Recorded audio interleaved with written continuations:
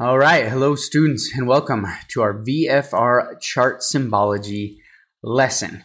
Before we jump into the lesson outline, one thing that we do want to point out, we know that a lot of you like to study these lessons via podcasts, and that does work for quite a few lessons here on Wi-Fi CFI, but that will not be effective for this lesson for obvious reasons. In this lesson, we're going to be looking at VFR sectional and terminal area chart symbology, so we're going to be looking at symbols. And doing this on a podcast is basically going to be pointless. We're still going to make a podcast out of it just so all of our lessons are uniform and the exact same. But again, you're going to want to watch this lesson or read through the lesson PDF that we have on the website. We are using the FAA Aeronautical Chart User Guide for our lesson today. We're going to be talking about VFR sectional and terminal area chart symbology. Within that symbology, we're going to break it down into a couple different categories. We've got airports, radio aids to navigation, airspace information, and navigational information. It's going to be about 20 to 25 minutes or so between this presentation and then the quiz back on Wi-Fi CFI, so it's not going to be a very long lesson today. All right, we got our instructor actions, our student actions to participate in the lesson, take notes, and our completion standards is to be able to understand and differentiate between the different symbols. A little bit of general information before we get started. What we're talking about here is that the symbols shown in this lesson will illustrate those that are shown on sectional charts and TACs, or terminal area charts. The same symbology is also used on VFR flyway planning charts. However, the scale and the symbols may be a little bit different due to chart sizes and chart scales. That's all we're saying with this first box here. Second one, this lesson is not going to illustrate, or we're not going to talk about every single VFR chart symbol that there is. However, we have done our best to highlight and explain the more common and important ones. If you ever come across a symbol that you've forgotten what it means, or you've never seen it before, you can always look it up on the FAA Aeronautical Chart User Guide on the FAA's website. Go to faa.gov, you can find the FAA Aeronautical Chart User Guide. Additionally, this one's important. We will not be covering airspace in great detail in this lesson. We'll show some pictures of what different airspaces look like, but we're not going to be talking about entry requirements, dimensions of the airspace, VFR weather minimums. We're not doing that because we do that in great depth in our National Airspace System lesson. So if you haven't seen that lesson yet and you want to know more about airspace, go watch the National Airspace System lesson. In this lesson here, we're basically just going to show you a picture of what the airspace looks like, but we're not going to be deep diving into what that airspace means. There are also some things on VFR chart sectionals that you'll find in our VFR flight planning lesson. And so at the beginning of the flight planning lesson, there will also be some things in there. Again, today's going to be pretty quick, pretty simple. We're going to show you a picture of a symbol on a chart, and we're going to tell you what it is. That's basically about it, and then we'll have a quiz at the end. So let's get started with our first category, which is airports. First, we've got our civil land plane airports. Airports depicted in blue have control towers. All others are shown in magenta. So you can see we've got our blue airports right here. Those are towered airports. Magenta airports are untowered. The tick marks on them indicate service availability, fuel availability. All recognizable runways, including some that may be closed, are shown for visual identification purposes. Some runways here. And runway patterns will be depicted at airports that have at least one hard surface runway that is 1,500 feet or longer in length. So they'll actually depict the direction of the airport if it's 1,500 feet and hard surfaced. Here's what civil military land plane airports look like.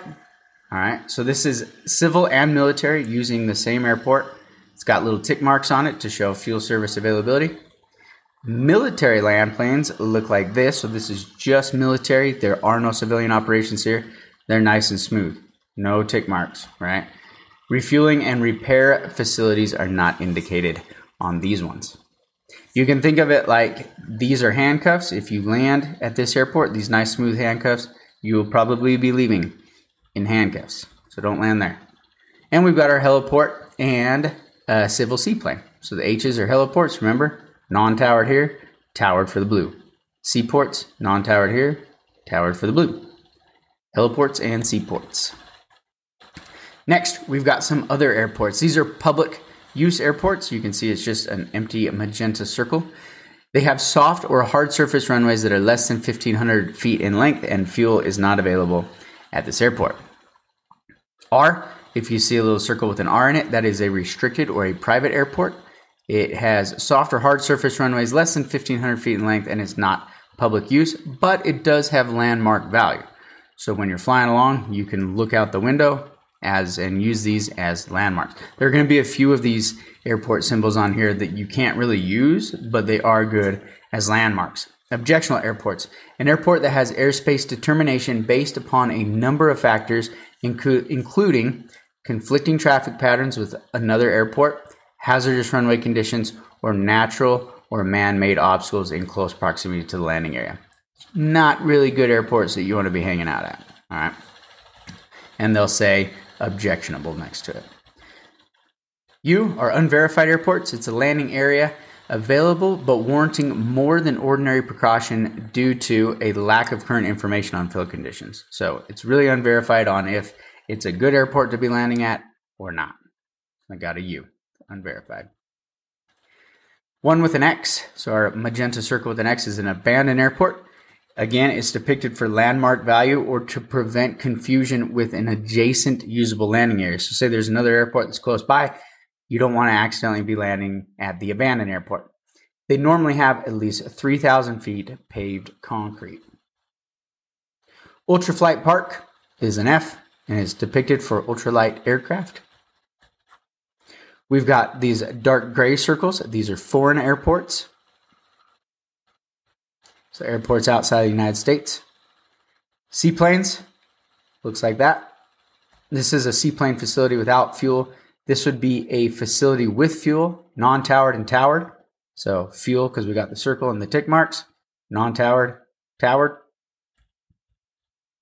And a facility with a runway and a waterway. So you got the circle indicating that there's a runway here, and then the anchor showing that there is a waterway. So these are all of our different types of seaplane airports. Airport data grouping is next. What we mean by that is on these charts, you will see a depiction of the airport and then a bunch of information underneath the airport, a bunch of words and symbols and stuff. We're going to talk about what these words and symbols mean, and it's called the airport data grouping. First thing we see right here, FSS, that means that the flight service station is located on the field.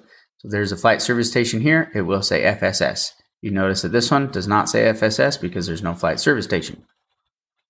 No SVFR means no special VFR operations are allowed at this airport. If there is a square around the name right here, so you got the name of the airport and it's got a square around it, that means there are special traffic rules that are established for the airport. And then the name, NAM, or PNAM is the location or ICAO location identifier. So what is the airport? For instance, you got like Ogden is OGD, right? That's the identifier. CT is next, CT-118.3. That is the control tower's primary frequency. Why is there a little star next to the 118.3 right here? That indicates that the control tower is only open part-time. It indicates part-time operations. You can basically think of that anytime you see one of these little asterisks in airport data grouping. It means part-time operation. So the control tower is not open 24/7.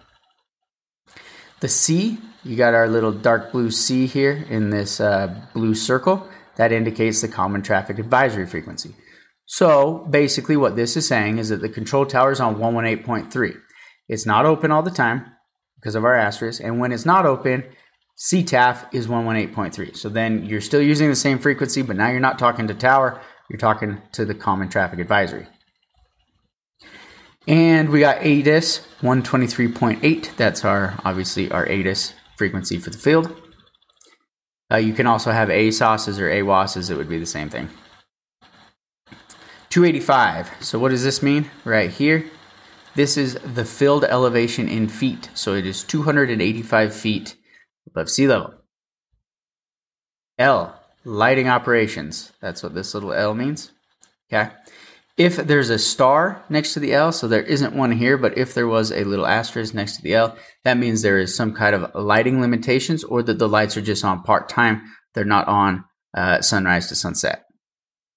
And you could look up those lighting limitations, in the AFD.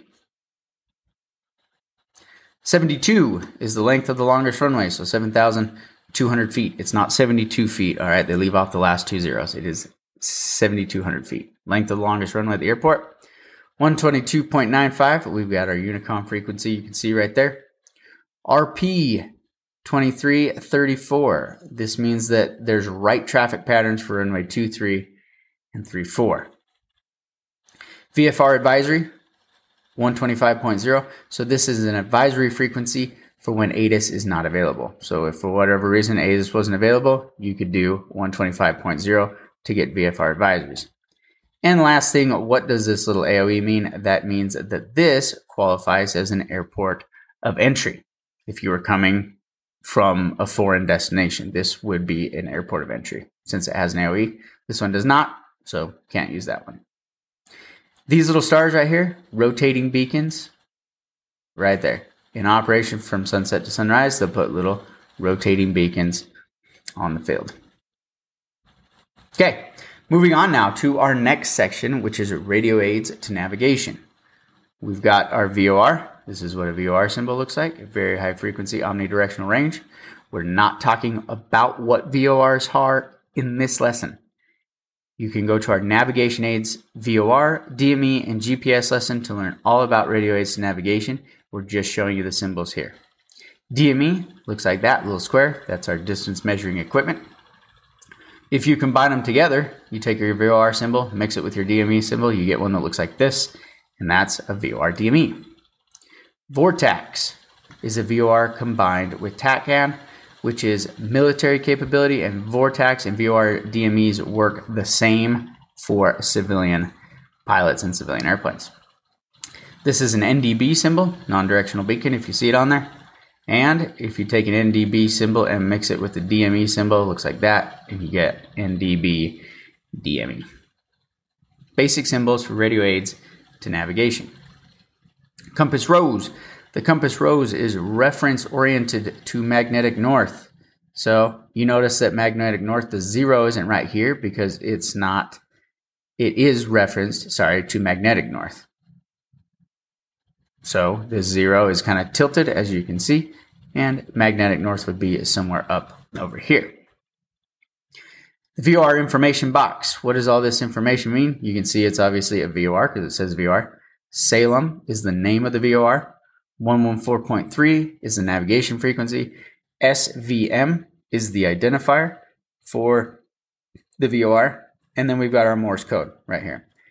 You got your dots and dashes, which actually say, if you know Morse code, SVM. So then you can listen to the Morse code and you know that you are tuned in to the correct facility. And that's the information right there on a VOR box. Again, reference the Navigation Aids VOR and Navigation Aids DME lessons on Wi-Fi CFI for a whole bunch more information. There is tons to know about VORs and DMEs, and we didn't really cover any of it here. So if you need refreshers on that stuff or you need to learn that stuff, Navigation Aids VOR, Navigation Aids DME on Wi-Fi CFI. Moving on to airspace, we'll be able to bust through airspace pretty quick. This is what Class Bravo airspace looks like. All right, it's this kind of light blue circle showing Class Bravo.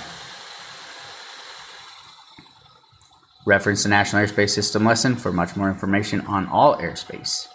This is what Class Charlie looks like right here. It's this magenta kind of circle, so it kind of looks like Class Bravo, but it's a magenta color. There's also boxes that'll say, contact Burbank approach within 20 nautical miles on these frequencies. If you ever see like 48 and 30, those are the ceilings and the floors of Class Charlie airspace.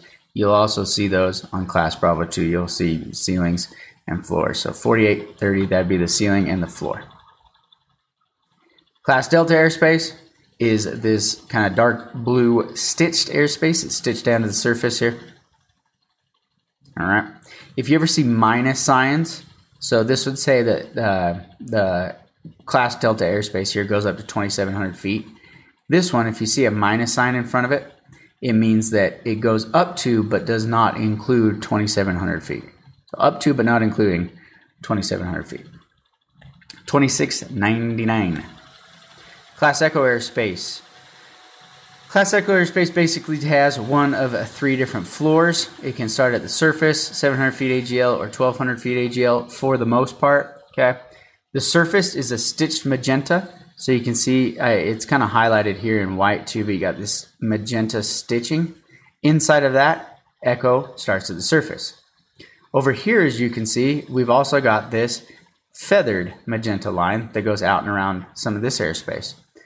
On the soft side of the feather, Class Echo starts at 700 feet AGL, and on the hard side or outside of this, it would start at 1,200 feet AGL. It can also start at different altitudes, as you can see if you get this little blue sort of stitching looking like that, and it'll tell you the altitudes. And we got Class Golf. Basically, for the purposes of this presentation, Class Golf is just what is underneath Class Echo. There you go. All right, special conservation areas. This is what they look like. They're lines here with little blue dots in them, and they'll say what the name of the wildlife refuge is. It could be a national park, a wildlife refuge, wilderness areas, whatever. They look like this. We've got our SFRAs and TFRs for national security. They look like this. Line with blue squares on them. And you can see this is the Washington, D.C. example. And we got some TFRs. If they're kind of more permanent TFRs, they can be drawn on charts as well. Appropriate notes will be shown. Special use airspace. We've got prohibited, restricted, and warning areas. They'll say P, R, W. They look like that. We've got alert areas, and it'll say A, 631. Sometimes it'll say why it's an alert area, like it'll say concentrated student helicopter training. We've seen also where it doesn't say why, but it still says it's an alert area. And then we've got our military operating areas, the MOAs, military operating areas, right there. Again, in our National Airspace System lesson, we go deep into all of these different things. Here, we're just showing you the symbols. So go to National Airspace to learn more. Special air traffic rules look like that. Appropriate box note as required will be shown next to the adjacent area. So they're saying something in this area has special air traffic rules, and you can see the special notes. Pilots are required to obtain an ATC clearance before entering this area. All right. National security area, right there. So for reasons of national security, pilots are requested to avoid flight below 1,200 feet MSL in this area. Dashed magenta, thick magenta line there. We've got our Mode C veil, an 80 SB out, 30 nautical miles around Class Bravo airports. Mode C veil. Our ADIS, our contiguous US ADIS, we've got the line with a bunch of magenta purple dots, and it stands for Air Defense Identification Zone. We talk about that also in our National Airspace System lesson. MTRs and SMARs, military training routes, look like this. Light gray, dark, they'll say VR 269, or they could say IR for instrument routes. VR is just, VFR routes. And then these are our SMARs, our special military activity areas. And they'll say ceilings and floors and AGL. And they'll have a little note. So you can think of black and dark gray as military stuff. Aerobatic practice area looks like that. Glider operations area, they'll show a glider. Hang gliders have an H. Ultralight activities have a U. Unmanned aircraft in the area are UA. Parachute jump operations area, we've got a little parachute jumper with a frequency that we can listen to make sure we're not flying through a jump. In our space launch area, we've got Buzz Lightyear's space launch. Basically, it's just the symbols with a little A, G, H, U, UA for what's going on in the area. VFR transition routes, they can be unidirectional or bidirectional. What we mean by that is if it just has one arrow, then it means you have to fly this direction. If it has two arrows, you can be going either way on the VFR transition route. And they're usually used to transition complicated airspace like Bravo airspaces. TRSAs, Terminal Radar Service Area. It's going to include the name, the ceiling of the TRSA and the floor, and more information, appropriate notes. Terminal radar service areas. Head over to National Airspace System lesson to learn more on those. Navigational information. A couple things to help us navigate. We've got our isogonic lines, magnetic variations, intersections that look like so. We've got our VHF, our LFMF, and our combined VHF and LFMF with the names next to them. Intersections. Airport beacons, looking like that. Little stars. If you got a standalone beacon that's not with an airport, it can look like that, and it'll have altitude.